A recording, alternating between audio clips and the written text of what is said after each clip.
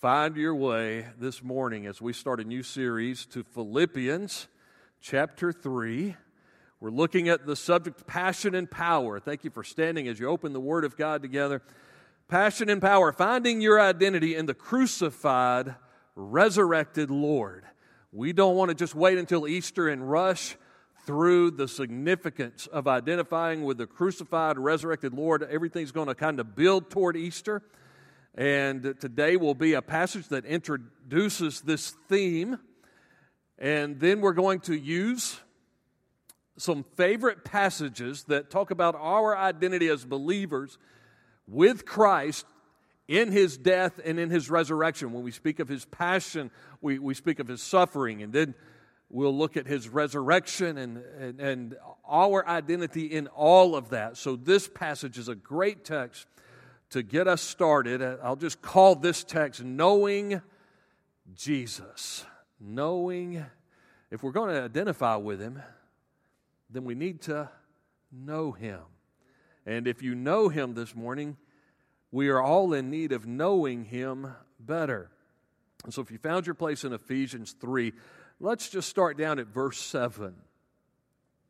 The Apostle Paul writing says, "But everything that was gained to me, I have considered to be a loss because of Christ. More than that, I also consider everything to be a loss in view of the surpassing value of knowing Christ Jesus my Lord. Because of Him, I have suffered the loss of all things and consider them filth, rubbish, garbage." Various translations say that in different ways. It's dung, it's refuse, is the Greek word there. He says, "So that I may gain Christ and be found in Him." Found in Him. Say that with me. Found in Him. That's where you want your identity. In Him. Not having a righteousness of my own from the law, but one that is through faith in Christ.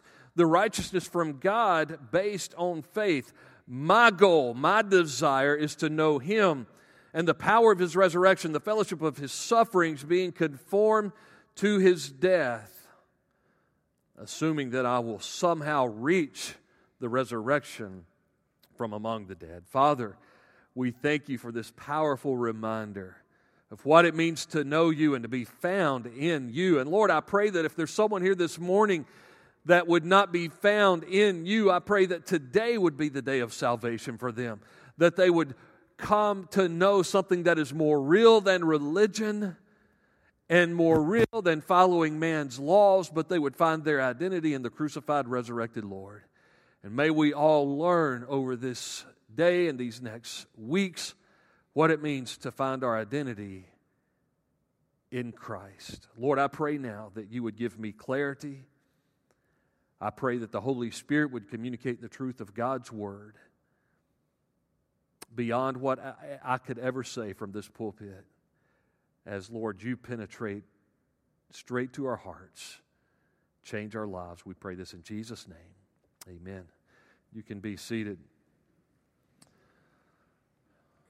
Many of you perhaps watched the memorial service for Dr. Billy Graham. Powerful service and really a picture of what a funeral should be for all Christians. A celebration of a life, celebration of a homegoing, and the discussion of the difference that we made. And I know I went through my own personal moment of recommitment, rededication to God's call on my life just by watching that funeral service. But I was reminded of a story that Billy Graham used to enjoy telling quite often, but he said that he was early in ministry and he went to a small town to preach before you had all the means of communication that we have today. And while he was in that small town getting ready to preach, he asked a little boy that he saw, he said, "Can you tell me where the post office is? I've written a letter. I want to be sure to mail this letter back home. Can you tell me where the post office is?" And the little boy gave him directions and said, "Well, here's where the post is. Small town, easy to find. Here's where the post office is," and told him where the post office is. And then Dr. Graham looked at him and said, "Well, son, I want to invite you to come hear me preach tonight. Tell your parents I'm going to be preaching. I'm going to be explaining how you can find your way to heaven. And I just wanted to ask you to come and hear me preach tonight." And he said that the little boy looked up at him and said, "Sir,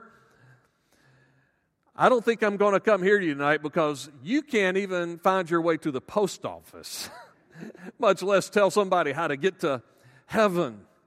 Well, I'm sure that he understood that he could explain and did for many, many years to people how they can get to heaven. But you know, heaven as your destination has everything to do with who your identity is today.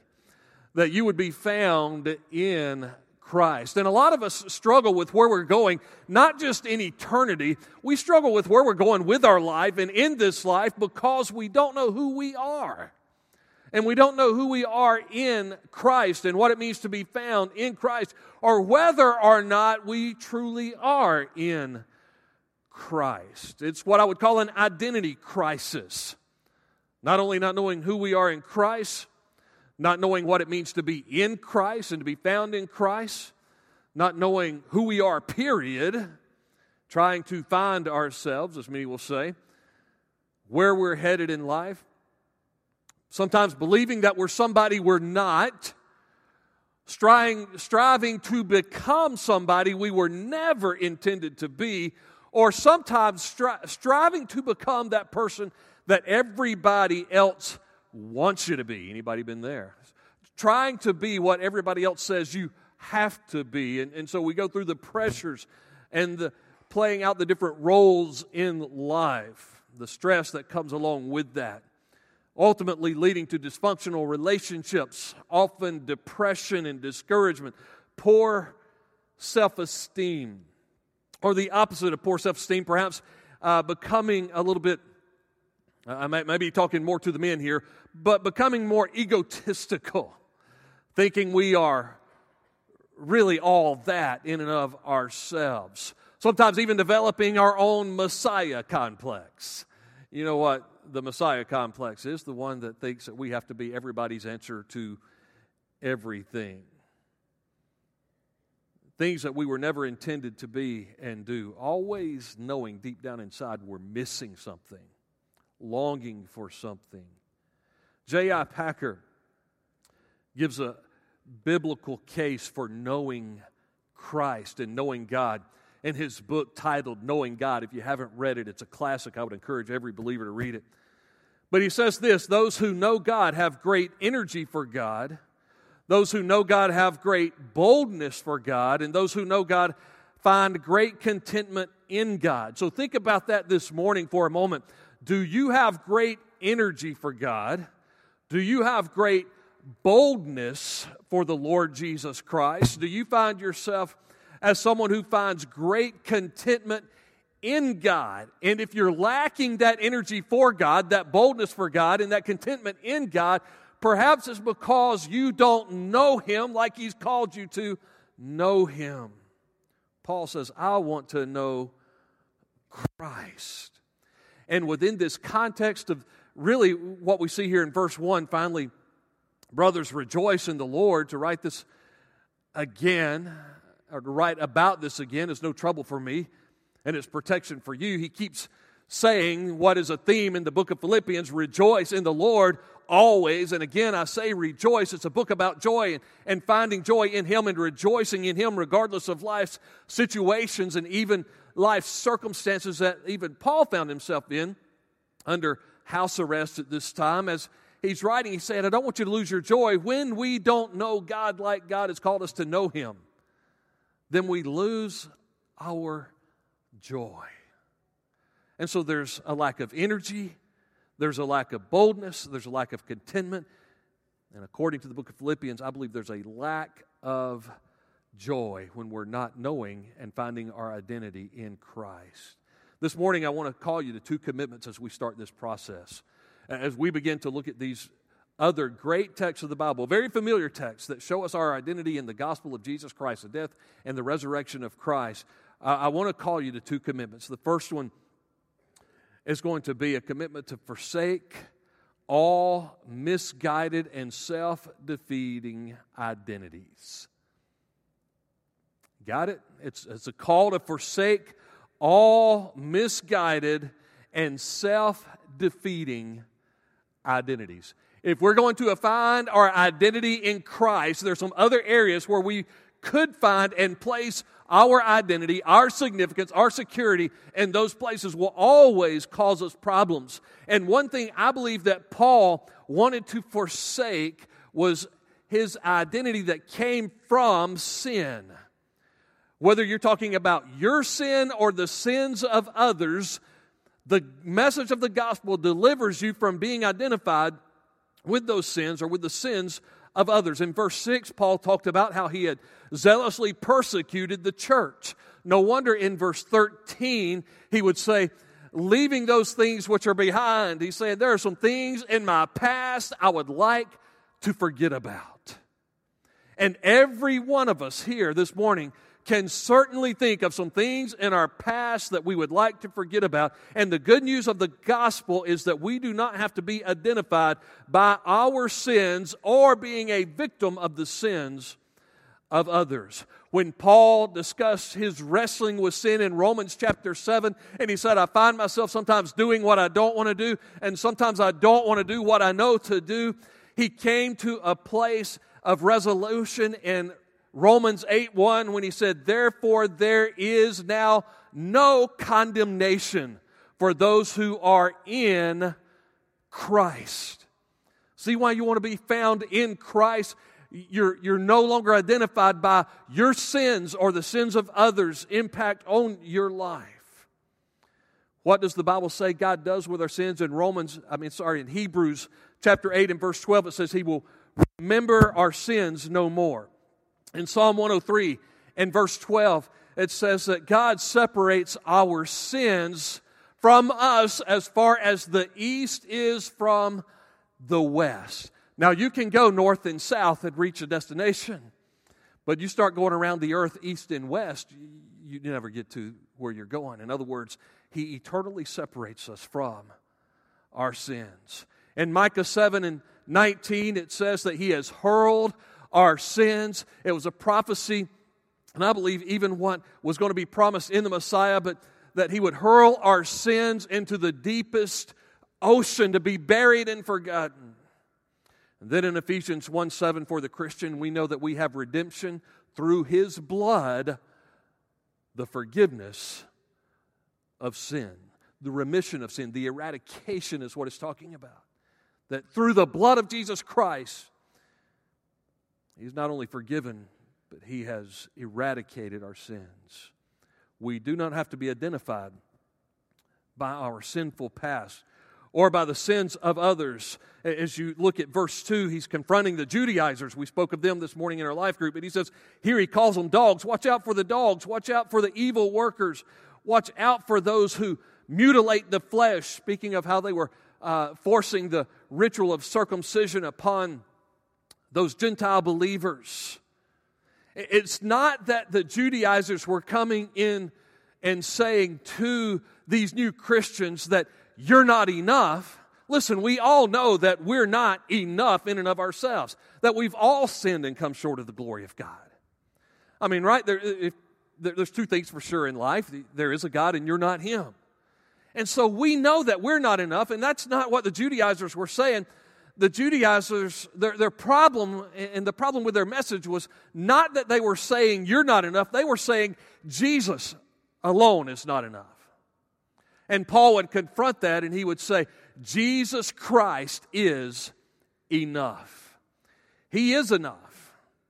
And so they brought about a religious legalism saying, yeah, you got to have Jesus, but then you've got to do A, B, C, and D. You've got to add. And so there was a spiritual bondage. There was a religious bondage taking hold as they would manipulate the body of Christ. You don't have to allow your sins to identify you, nor do you have to allow the sins of others in your past to control you any longer. Whether you've been abused, abandoned, as the old country song says, cheated and mistreated, bullied or mocked, you no longer have to let that define you because of the gospel. John 1:12 says that He gave us, those who believed in His name, the right, the authority to be called the sons of God. that we can be called the daughters of God. I don't find my identity in my sins or the sins that have been perpetrated against me. I have been forgiven. I can forgive others. I've been released. I can release others. I don't want to be found in that. I know that now, because of the blood of Christ, I am found in Christ, and we need to forsake all misguided, and these are self-defeating identities. The me I see is the me I'll be, and if I see myself as defeated by my sins or the sins of others, then I will continue in that bondage. But when I understand that the gospel has set me free and given me the power to release others, then my identity now is in Christ as a son of God. It's not only forsaking misguided self-defeating through being delivered from sin, my sins, the sins of others, but also from self-righteousness. See, that attitude where I could learn from the Judaizers that, okay, I've got to show that I really am all that. So what did Paul say about his own claim to self-righteousness? Look at verse 4. Although I once had confidence in the flesh too, if anyone thinks he has grounds for confidence in the flesh, I have more. He says, you want to brag about personal accomplishments? I was circumcised the 8th day of the nation of Israel, of the tribe of Benjamin, a Hebrew of Hebrews. As to the law of Pharisee, in other words, I came up with rules that went beyond the law. I put hedges beyond the hedges to keep me safe with God. As to zeal, persecuting the church. As to righteousness that is in the law, he said, man, I was blameless. But that's not where his hope was. See, there's no place in the church for comparing ourselves with others and how much we have it all together. We are all products of His grace. And when we are found in Christ, we are found on a journey of grace together. And so we don't look and help everybody else hedge the law and say, I hope they can become just like me. We point people to Jesus Christ and say, you're saved by grace through faith in Christ alone. And that as you grow in grace and knowledge of Christ, it's not that I make you become more like me or that I'm to become more like you. It's that we're all, by the grace of God, becoming more like Jesus. That's our passion. That's our goal. And then, ultimately, we are delivered from the success syndrome, success in the world's eyes. Look at verses 7 and 8. But everything that was gained to me, everything that I could have bragged about as a success in life, I've considered to be a loss because of Christ. More than that, I consider everything to be a loss in view of the surpassing value of knowing Christ Jesus my Lord.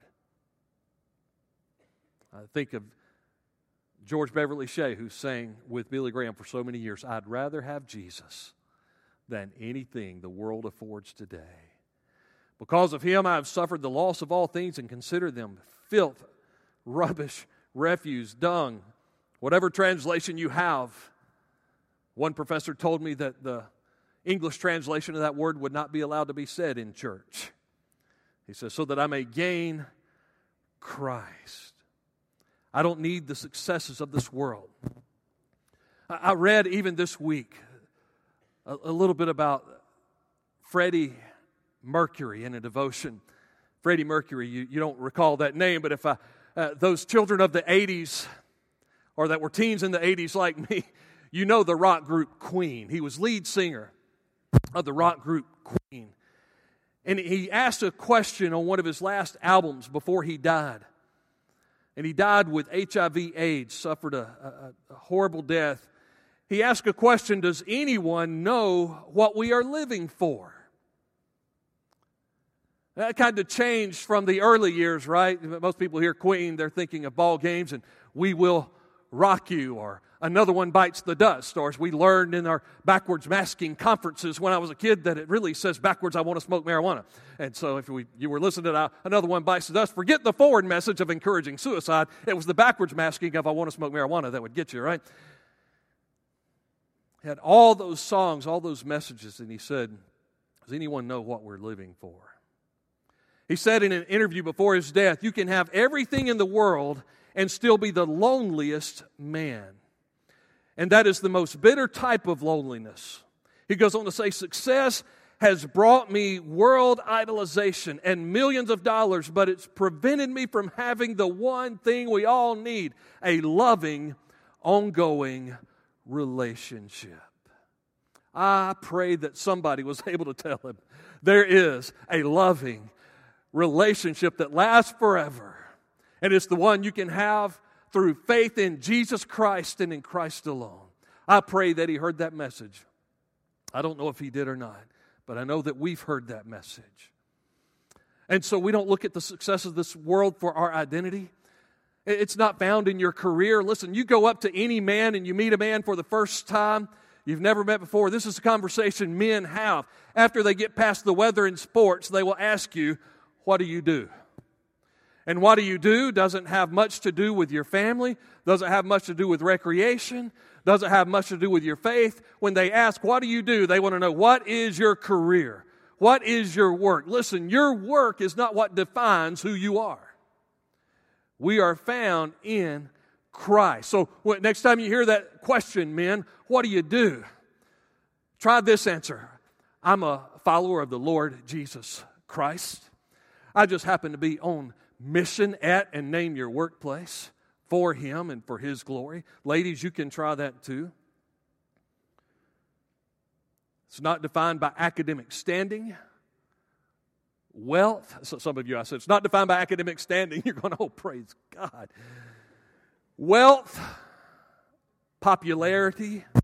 We strive so hard to be found in favor with the world. Listen, if you listen to what the world calls you when you're a success, you will learn to listen to what the world calls you at all times. And then when they call you a failure, you'll believe them. And so it's dangerous to find your identity in what the world says about you. There will always be, in the famous words of Dale Jr. or Ricky Bobby, whichever one said it first, there will always be somebody to remind you that second place is just the first loser. See, I knew there were some other carnal people. Some of you are NASCAR fans and some of you watch the carnal movie, right? No, there's always going to be somebody to remind you you're not quite enough. Somebody in this world that will say you don't quite measure up. Learn to ignore the lies because your identity is in Christ, not what you have done, but what He has accomplished for you. What He's doing in you and through you. There was a pastor who was preaching the Word. He didn't want to worry about what everybody said, and he went to a church that had been theologically liberal before he got there. And he started preaching that the Bible is true, the gospel is true, and that it defined how we should live. And it really confronted people. It kind of got on people, and they really didn't like the pastor calling certain things sin, even though he was just working his way through the Bible. And so he started getting ugly letters telling him what a bad preacher he was, what a bad man he was, what an evil person he was. And he said, nobody ever signed the letters. Now, I'm glad I was given some advice early in my ministry is don't read letters that were unsigned. I only received a couple of those early in my ministry here, and they were from other people because of our church league softball team, believe it or not. So we don't have church league softball teams, but they were scoring a bunch of runs and just being ugly about it, I guess. And so I got some letters that people didn't sign, and I thought, who sends letters and doesn't sign them? And so somebody had said, don't read letters that aren't signed. And I was encouraged, if you ever have a criticism to make, don't you dare be so cowardly as to write a letter you wouldn't sign. Own it if you're going to write it. Well, this pastor's receiving letters, ugly letters, mean letters. Didn't like his preaching, didn't like what he was doing, and they wouldn't sign it. And one day, somebody just took a sheet of paper and stuck it on the pulpit, and they wrote the word fool. That's all it said. And as he stood up, he took the sheet of paper, and he said, strangest thing happened today. He said, after all this time of getting letters that people won't sign, today I got one and all it has is your signature. Don't allow people to identify you by the same rules that they live by. Let the world identify themselves, but our goal, verse 9, let's look at it again. I want to be found in Him. Not having a righteousness of my own, because my righteousness comes short of the glory of God. My righteousness is as filthy rags before a holy God. I want to be found in Him. I want a righteousness that comes from Him. Not from the law, but one that is through faith in Christ. Because I believe in what He did through His death and burial and resurrection, I can be found in Him. Now listen, we shake that off, but listen, there's now a void, right? If we abandon misguided identities, then there's a void, and we need to know, well, where do I need to be identified? And we've seen this all throughout this passage, but we want to be found in Christ. In order to understand what that means, we need to, number 2 this morning, pursue a deeper knowledge of Christ than you've ever imagined. Every one of us can make that commitment. You might say, I don't even know Him. Today, you can make a commitment to Jesus Christ, to know Him. He's revealing Himself to you. He is calling you to come to Him in faith today. But even if you know Him and you've known Him all your life, we serve an infinite God. Paul said, this grace was given me in Ephesians 3:8. To me, who am less than the least of the saints, this grace was given me that I might preach the unsearchable, the unfathomable riches of Christ. That means we will never exhaust the knowledge of Christ. He will always be infinitely more than we've ever known, and we can always grow in our commitment to know Him more, to love Him more, to serve Him better. This commitment to pursue a deeper knowledge of Christ for Paul was very personal. Very personal. He says, it's my goal to know Him. My goal.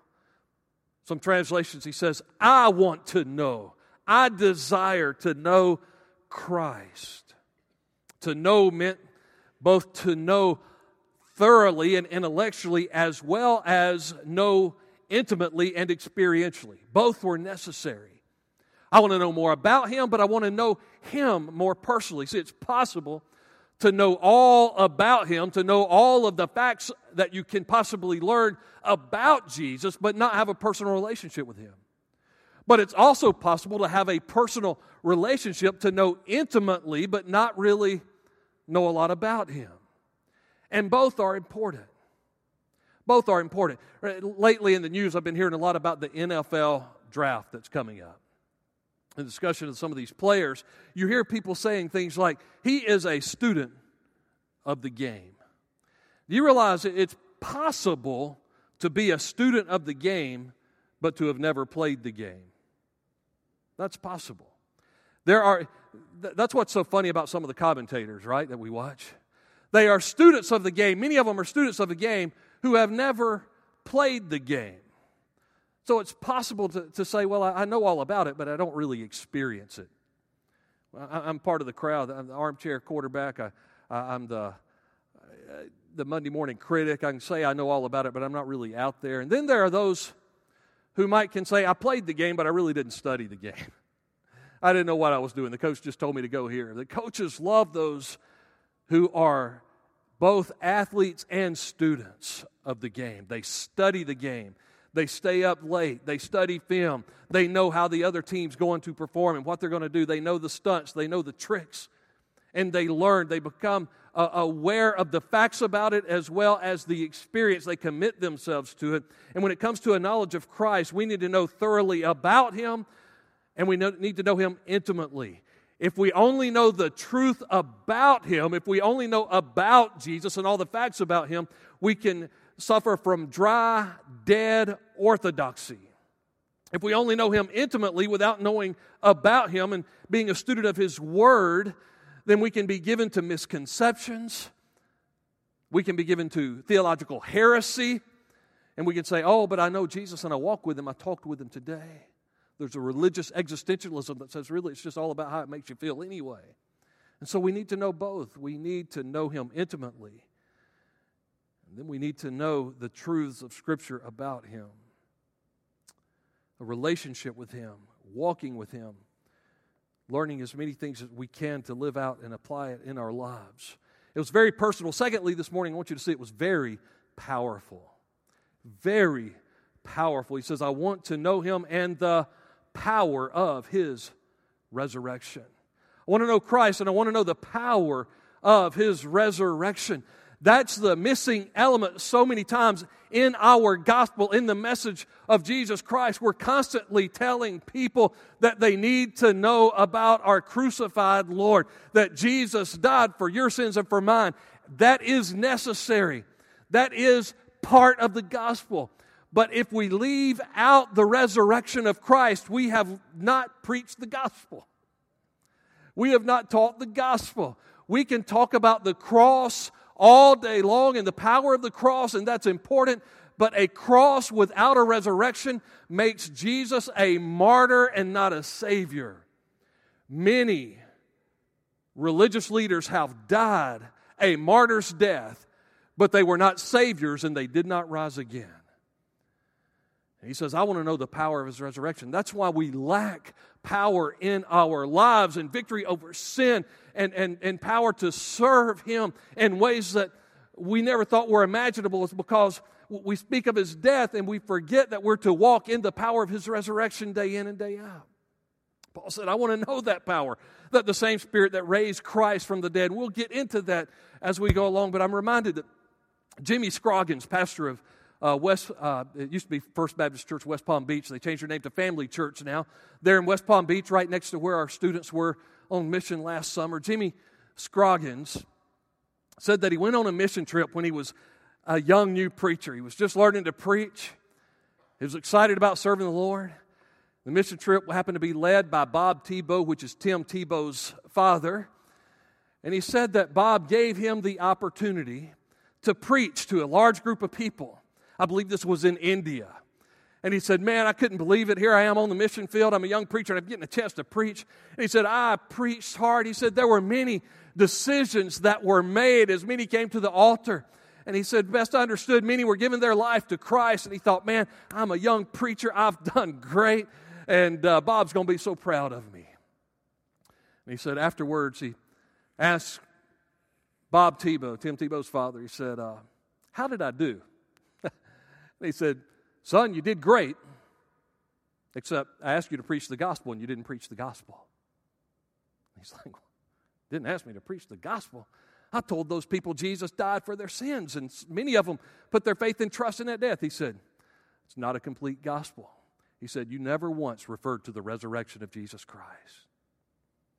And Paul warned, don't preach any other gospel than that which you have received, that Christ died for our sins according to the Scriptures, that He was buried, and that on the third day He rose again according to the Scriptures. If we leave the resurrection out of our message, if we leave the resurrection out of our identity and out of our life, we're not preaching the full gospel of Jesus Christ. I want to know Him and the power of His resurrection. And finally, we want to know Him very passionately. Paul did say, I want to know the fellowship of sharing in His sufferings. I want to know the power of His resurrection. Sometimes as a pastor and as a Christ follower, I want to stop right there. I don't want to get into the suffering part. Paul said, I want to know the fellowship of sharing in His suffering.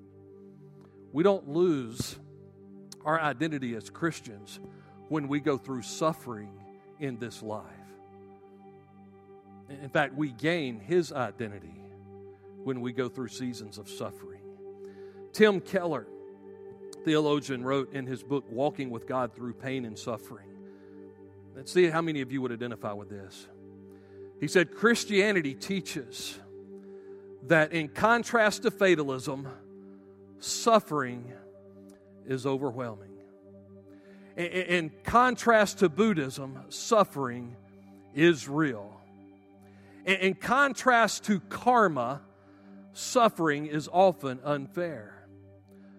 But in contrast to secularism, suffering is meaningful.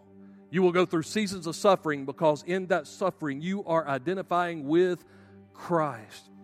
He goes on to say there is a purpose to it. And if faced rightly, it can drive us like a nail deep into the love of God and into more stability and spiritual power than you can imagine. The fellowship of sharing in His sufferings. Tim Keller goes on to say, while other worldviews lead us to sit in the midst of life's joys, foreseeing the coming sorrows, Christianity empowers people to sit in the midst of the world's sorrows, tasting the coming joy. You know, all truth is God's truth, wherever it may be found. And psychologists studying humanity have said that every human needs three things: a sense of belonging, a sense of value, and a sense of competence. A sense of belonging, people that you belong to. A sense of value, I matter. I matter in this world. And a sense of competence. I can do something, I can contribute something. Only those who are found in Christ can say, I'm accepted in the beloved. Belonging. I've been redeemed by the blood of the Lamb. Value. I can do all things through Christ who gives me strength. Competence. It's what it means to be in Christ. I want to challenge you on this first Sunday of messages that will walk us through identifying with Christ and His death and resurrection. This morning, let go of misguided identity. Some of you this morning are letting your past define who you are today. Your sins or sins that were perpetrated against you, you are finding your identity in things that just don't matter. And whether it's finding forgiveness at the foot of the cross or releasing somebody else, you need to reject that misguided identity today. Maybe it's in your own success that you're trying to find your identity. Let it go. Desire to be found in Him. Let go of misguided identity and pursue a deeper knowledge. All of us this morning, every one of us can say that today I am committing myself to know Him better. To know Him in the power of His resurrection. And to know Him and identify Him even in my suffering. Is that your commitment? Ask the whole body of Christ this morning. Make those commitments with me. And if you don't know Him today, you can start that process. Will you bow your heads with me? Every head bowed, every heart humble before God. If there's someone in here who's never put their faith and trust in Christ, you would say, I can't get to know Him better because today I can't even say that I know Him at all. Right where you sit, I want to ask you just to pray a simple prayer. It's not the words of any prayer that saves, but it's faith alone in Christ alone. But you can articulate that faith like this: Lord Jesus, I know that I'm a sinner, but I believe You died for my sin on Calvary's cross. And I believe You rose from the grave and are alive and well today. Jesus, I turn from sin and self. I receive Your forgiveness by faith. I give You my life to be Your follower. With every head bowed, no one looking around, if you would say, Pastor Robbie, I prayed that prayer this morning. That's the desire of my heart. Would you just lift up a hand? I'm not going to embarrass you or call you out. I just want to know if you prayed that prayer. Amen. Amen. Anybody else? That's the prayer of my heart. How many of you would say with me, Pastor Robbie, I know I'm a child of God, but I struggle with some things from my past. I struggle with misguided identity. Pray for me because I need to be liberated from that today. Would you just raise your hand and say, pray for me. I just need to be free from that. Amen. That's a number of us. This morning, how many of you would say, I commit myself today as a Christ follower, no matter whether this is the best season of your faith that you've ever known or not, but today I commit myself to know Him better than I've ever known Him before. Would you just raise your hand and say, pray for me? I'm with you. I'm with you. Amen. Father, we thank You that we can be found in Christ because Christ identified with us when He took on flesh, lived a sinless life, and when You died on Calvary and rose from the grave to secure our only hope. Jesus, we turn from sin and self today. We trust in you. We want to know you. We want to know you personally. We want to know the power of your resurrection. We want to know the passion of your suffering. Help us to grow in these things. In Christ's name, amen.